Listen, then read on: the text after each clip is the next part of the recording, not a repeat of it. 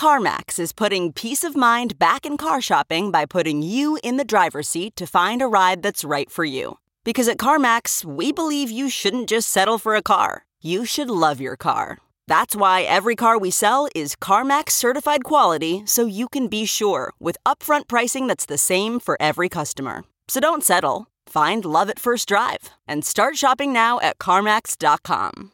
CarMax, the way car buying should be. Himalaya.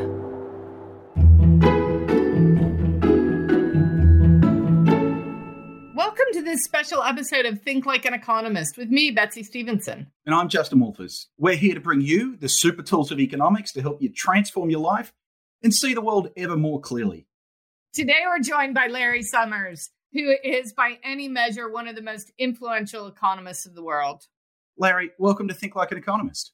Glad to be with you. Look, there's so much we could talk about, but really what I want to do is spend the first part of the show talking about, how does an economist work as a public policy maker? Because you, more than so many others, have done that. And then I want to come back to your one big idea. In the second part of the show, we'll talk about secular stagnation. When we thought about what we wanted to talk to you about, we really thought secular stagnation is this big global idea. But it seemed to me like it was a good idea to start from the beginning and how you got to thinking about big global policy macro ideas. And that's why I wanted to start with sort of your career as a policy economist, not just as an academic economist. A bit of background for our listeners. If you can point at a public policy institution, Larry's been part of it. He's a professor at Harvard. He then went on to be chief economist at the World Bank, worked in the Clinton Treasury and became secretary of the Treasury, and then returned briefly to civilian life until the world exploded once again with the financial crisis. And you went to become President Obama's chief economist as director of the National Economic Council. Academic economists, I think, often do have something to learn when they go in the policy domain. What were some of the big lessons for you, Larry, when you went from Harvard to Washington? There are a lot of differences. One is that in the academic world, if a problem is too hard, what you do is you work on a different problem. And you don't have that luxury when you're in policy. You have to deal with the problems that come before you. I think the other thing that I learned in government, two other things I actually learned in government. One was that it was very important to propose a course of action rather than to just point up an aspect of a problem. That you had to be able to say, like, okay, it's very complicated and there's an enormous amount you don't know. But to not decide is to decide to do nothing. And that is a decision. And so you have to be for a course of action. One of the things you have to realize when you're in government is how complex the problems are. And what I always tried so hard to do was to start with an economic model, whether it was supply and demand or whether it was price exceeding marginal cost for a monopolist. To start from that and think about what that suggested was the right thing to do, and then think about all the nuances and specifics of the particular context as I made a policy proposal and pushed for its implementation. And I came to realize that people who didn't follow the most straightforward policy recommendation that would come out of a wonderful textbook like the one you, Betsy, and Justin have written, usually doing that because they were stupid and they just didn't understand what was in the textbook, but they had their own very specific interests and they were being responsive to their specific concern, which might be different than the general economic welfare that we tend to emphasize in economics classes. I also recognize that in Washington, in any kind of policy work, you're making judgments with enormous uncertainty. So make the best judgments you can and then go forward. And you also have to be prepared to change your mind because your thinking has to evolve with the changing world. Larry, I wanted to draw you out on a couple of these things. One thing you said was that, sometimes the reason why people are suggesting different policies or different positions is simply because they're following a narrower set of interests. But in fact, they're sort of told to. They're representing small business. They're representing advocates. They're representing labor. And I think there are groups that get left out when that happens. Did you see that? Do you think that the system is well designed for the public interest to bubble up to write policy? Betsy, first I'd say it's an old truism that where you stand depends on where you sit. If you're the Secretary of Labor, it's not your job to have an objective opinion on what trade unions are saying. It's your job to be the voice of trade unions. If you're the director of the Office of Management and Budget, it's your job to be for a smaller budget deficit, not to be for a larger budget deficit. I think having institutionalized representation of multiple points of view is basically a good way to structure a deliberative process. The economics profession tends to see itself as a group of noble, disinterested people. And sometimes it is, and sometimes it isn't. My view as an economist in government tended to be that I should try to say what was true and what was the best thinking about the consequences of other actions, and that it was probably right that political figures made the decisions. This was a lesson that I sort of learned pretty early in my time in the Treasury Department. One of my responsibilities was being involved in the oversight of the IRS.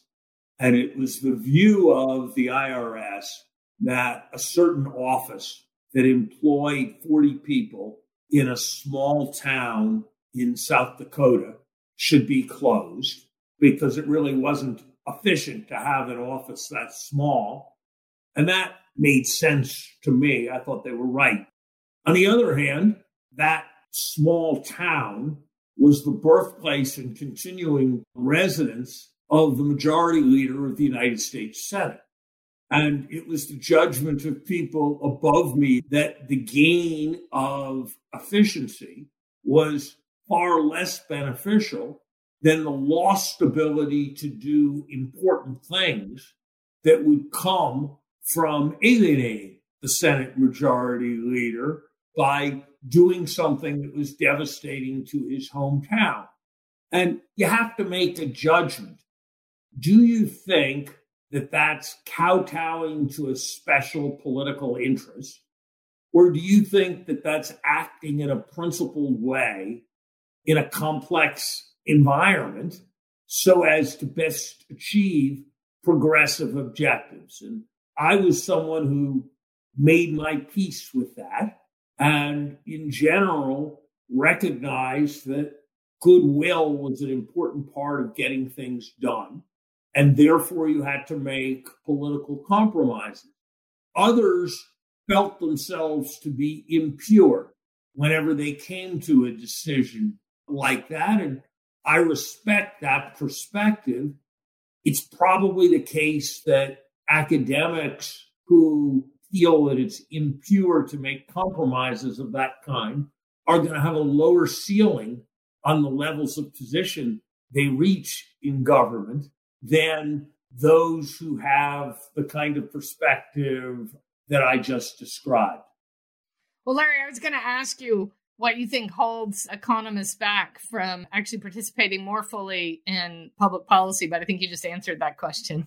But Betsy, I think it's important to recognize that economics has been stunningly successful as a discipline in influencing public policy in a way that no other social science discipline has come remotely close. Whether it's the fact that central bank decision-making is dominated by macroeconomists, whether it is work on labor markets and debates about minimum wages, which are all about econometric studies, I think what's extraordinary is the extent to which economic ideas have infused so many areas of policy. Paul Samuelson, one of your predecessors as the writer of a great economics textbook, famously said that I'll let somebody else be the finance minister of the country if I can write the economics textbook that all its futures leaders read when they're in college. And I think he was speaking the truth about the incredible importance of economic ideas. And indeed, even in the areas where science is very important, economists have had a much larger influence on thinking about what we're going to do about pollution than atmospheric scientists. And so it's really an extraordinary bit of good fortune to be involved or even to have the opportunity to study economics. I hear you on the great privilege and joy of being an economist, but with that comes a burden. You know, I watched you as one of the chief firefighters during the Asian financial crisis, and I watched you come back again during the most recent financial crisis in 2008, and you've been very vocal again during the pandemic. These things we're arguing about, they're not abstract ideas. They're policies that will shape millions of people's lives. And I wonder, really at a personal level, Larry, how that feels. You know, you go to the office, you do the best you can, but you got to go home and think, crikey, what did I just do? I think all one can do is do one's best and try to be as careful and thoughtful in the advice one gives and the decisions one makes as you can be. And the core realization that I had that cemented me in my desire to be an economist was the recognition that a great doctor sees dozens of patients and hopefully helps many of them, and that an economist who changes with some idea the unemployment rate by 0.1% is the difference between 100,000 families seeing their breadwinner be without work and not be without work. And so the scale of the contribution one can make as an economist is that much larger. But I think the medical analogy is helpful. A surgeon who is consumed with the moral responsibility of their craft to the point of being paralyzed is not going to be a very good surgeon. One needs to take the responsibility seriously, but at the same time, one has to be prepared to move forward and to have opinions and to accept the fact that not all the judgments are going to work out right. But yes, there were moments when I was terribly fearful that I had given the wrong advice. And you just have to accept it and do the best you can. And you also have to accept that you are one part of the system, that unless you've been elected, which I certainly wasn't, ultimate decision-making doesn't rest with you. And so the best you can do is argue your side vigorously and then let the person who's supposed to decide, the president, make his or her decision. Yes, Larry, knowing when to back down is actually kind of important. And I was going to just tell you that it reminds me, I quote you on this all the time because I thought it's the funniest quote I've ever heard, which you said, sometimes when you hear the political advisors give economic advice, you're reminded to be humble when you give political advice. Exactly. One of the things I always try to do is give people a degree of confidence in the opinion that I'm expressing. And, tell them whether I'm very confident I'm right or whether something corresponds to my best guess, and to recognize that there's a difference between those situations. Larry, before we move on, I actually just want to turn this a little bit more to the economics, because financial crises have been, obviously important. The 2008 recession was a financial crisis, and it took us a decade to really recover from it. You also, as Justin mentioned, were at the forefront of many other financial crises in the 90s. Do you think that we've learned a lot from those financial crises so that global financial systems are more stable today than they otherwise would be? I think it's like airplane safety. Every time there's a crash, we learn something about a way a crash can happen, and we fix it. And there's a trend towards the world getting better and safer. But we also develop bigger, faster airplanes, and that comes with some risks. And sometimes after a long period when things go well, people can become complacent and they can become sloppy. And I think that's the right way to think about financial crises as well.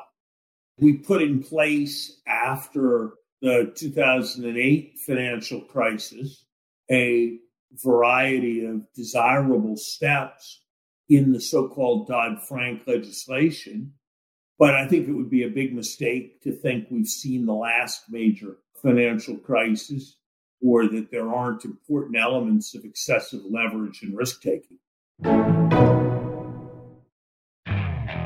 Okay, picture this. It's Friday afternoon when a thought hits you. I can spend another weekend doing the same old whatever, or I can hop into my all-new Hyundai Santa Fe and hit the road.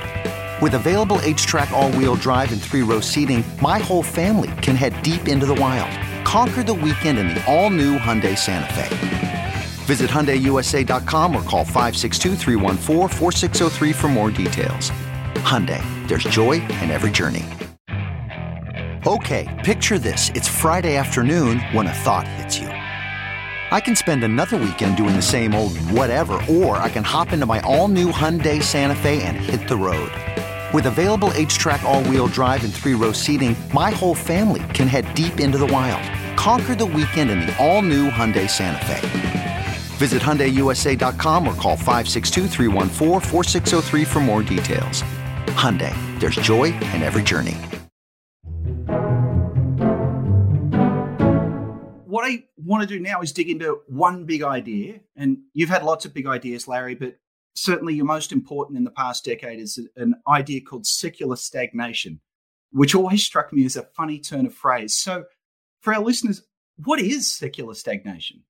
I did not coin the phrase secular stagnation, and I'm not sure that I would have coined the phrase secular stagnation to describe this particular set of ideas.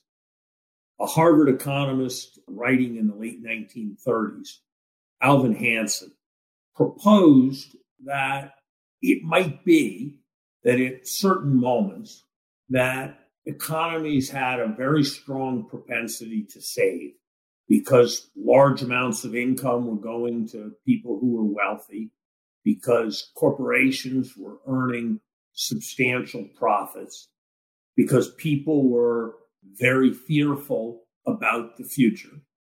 And that at the same time, there was a very high propensity to save that for some set of reasons, perhaps because there weren't a lot of cutting edge new ideas that needed new equipment to implement, perhaps because the cost of capital goods had become very cheap, that there was only a limited demand for investment. And so if you had a high desire to save, but there wasn't that much desire to put that money to work, what would happen was that the interest rate would tend to fall to very low levels.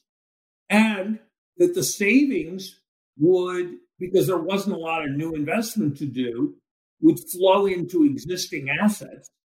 And so their prices would be bid way up.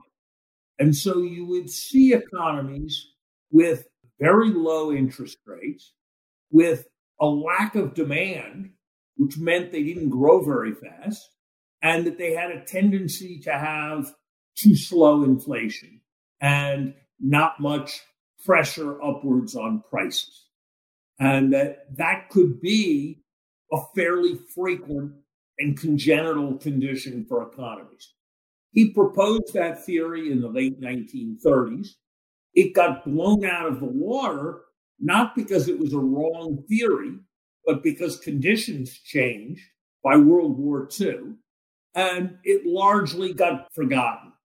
And as I looked at the world 6 or 7 years ago, when we were recovering very slowly from the 2008 financial crisis, when we were running very large budget deficits, the Fed was keeping interest rates at zero, and yet the economy was very, very sluggish, and asset prices, the stock market and so forth, were way high.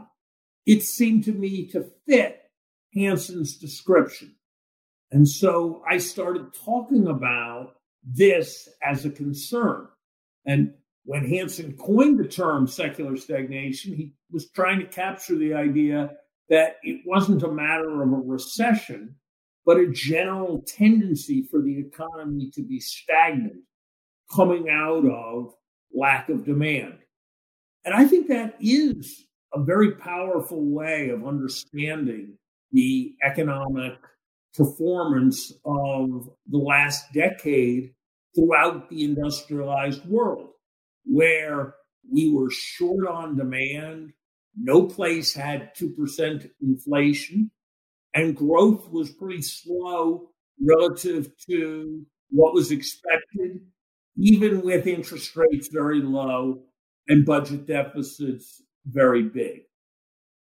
I think that COVID, left to its own devices, if it was just COVID, that by creating lots of uncertainty, making people feel like they had to save more for emergencies, creating more uncertainty for businesses, potentially exacerbated that situation. What has been done in the short run in the United States was by far the largest fiscal program in the country's peacetime history. We've, over the years 2020 and 2021, we're going 2/3 or 3/4 of the way to doing what was done during World War II. So that's an extraordinary level of spending and support. It's one that means that right now our problem is not that we don't have enough demand. Our problem is not when we're running an 18% of GDP government deficit that we have too much saving, but it's not a permanent solution.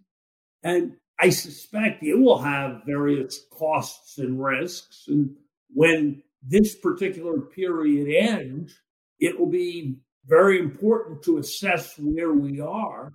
But there's certainly a reasonable prospect that secular stagnation will have returned. So, Larry, I think our listeners would find this helpful if we could put it in some sort of supply and demand framework. Central to your story there, the real interest rate becomes really low. And so what is the supply and demand that determines the real interest rate? And then why would that have become particularly low? So I think there are two supply and demand diagrams that are essential to understanding secular stagnation. The first is in the market for funds. There are people who save, they're the suppliers, and there are people who demand, they are the demanders. And if the demand for funds falls and the supply of funds rises, then what you know is that the price of funds, which is the interest rate, is going to fall. And when that happens, depending on just how that balance works, very likely the quantity of investment will decline as well. And when you think about what macroeconomists think about, which isn't so much the supply and demand curve, but the level of aggregate demand, the level of total demand in the economy, that will be low. and then the multiplier will operate and the accelerator will operate, and those will operate in the direction of reducing the economy and reducing the economy's scale. And then the other key relationship that people often study is the Phillips curve, which says that when there's less demand relative to the economy's potential, there's a tendency to low inflation or even to declining inflation. So start with the market for funds. That helps understand what happens with respect to the interest rate. And then if you look at what's happening to the quantity of investment and demand, then you look at what's happening to the inflation process. And that's reinforced by the fact that when inflation comes down and the interest rate can't fall below zero, then the real interest rate, the interest rate adjusted for inflation, is actually going up. And when that takes place, the result is a further reduction in the demand for investment, which keeps the whole process going. Larry, I just actually wanted to pivot just a little bit to, I think, one sort of last big global issue that I do think ties a little bit to secular stagnation. When you were Treasury Secretary in the 1990s, budget deficits were coming down. In fact, you oversaw budget surplus. National debt was coming down. And now we're seeing global debt surge. Do you have a different view about debt today than you had in the 1990s? And are you worried about the amount of debt that countries are taking on? Look, I think you have to make judgments in the context of moments. When President Clinton came into office, the United States had very slow productivity growth that was linked to lack of investment. And when you tried to find out why there was a lack of investment, the answer had a great deal to do with high costs of capital and interest rates that at some points were in the range of 7%. That made many businesses say it was just too expensive to borrow and invest.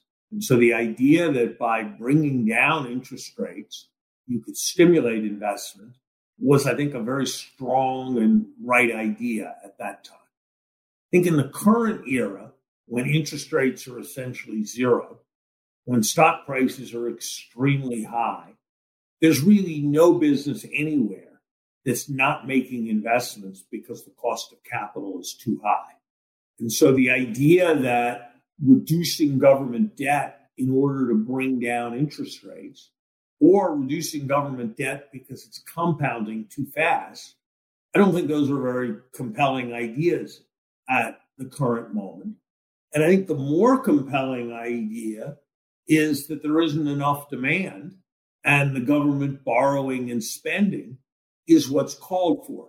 So I think we need to think about fiscal policy in the context of the current economy very differently than the way we thought about fiscal policy during the 1990s. Does that mean that it's a good idea to be running an 18% of GDP deficit in a rapidly recovering economy? No, it probably doesn't, in my view. Does that mean that any level of deficits is a good idea? No, it doesn't. But I do think we need to be considerably less alarmist about budget deficits than we were a couple of decades ago. To sort of end our conversation on secular stagnation, what do we need to do to get out of that sort of secular stagnation slump? Is it only about government spending? I think there are a number of aspects. I think when private investment is short, we should pick up public investment. And whether it is in greening the economy, whether it is in providing inducements for there to be broadband access for everybody. We've seen how important that is during the COVID period. I think support for public investment is something that's absolutely essential. I think if we can strengthen our systems of social insurance, it's much better that we have collective insurance than that everybody insure for themselves by saving. And so whether it's insurance against displacement, insurance against healthcare catastrophes, insurance against old age, we should be thinking about strengthening our systems of social insurance so that people are able to spend more and have less need to save. I think it's kind of ironic that so much of the savings flows from poor countries to rich countries. And if we were able to channel more of that savings from rich countries to poor countries, then we would be exporting more, and that would be an important source of demand. What secular stagnation teaches is that a central macroeconomic problem is absorbing all the savings. And that if you don't absorb all the savings, you will tend to have higher unemployment than you need to, and you'll tend to have asset prices bid up to the sky, which will tend to reward the rich at the expense of everyone else.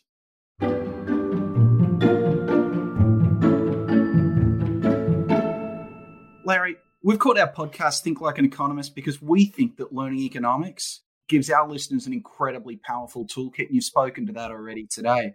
Can you say a little bit about what you think it means to think like an economist?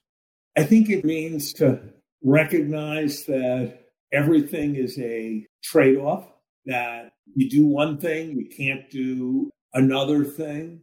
I think that's probably the most important thing it means to think like an economist.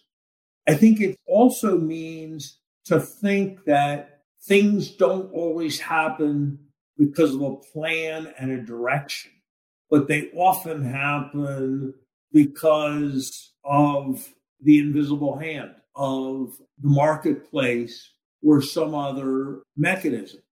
It means understanding the benefits of competition and the importance of incentives. People don't always understand it. So for the sake of our listeners, why do you think it will actually help to learn to think like an economist? I think they'll think more clearly whether it's what kind of mortgage to take or whether to buy or lease a car or whether to vote one way or the other way to cause them to live a prosperous life. It lets you explain a huge amount about the natural world. Larry, I just wanted to say thanks so much for joining us today for Think Like an Economist. And I think every time I talk, you teach me a little bit more about how to become a little bit better of an economist too. Yes, Larry, thank you. It was a pleasure talking today. Thank you.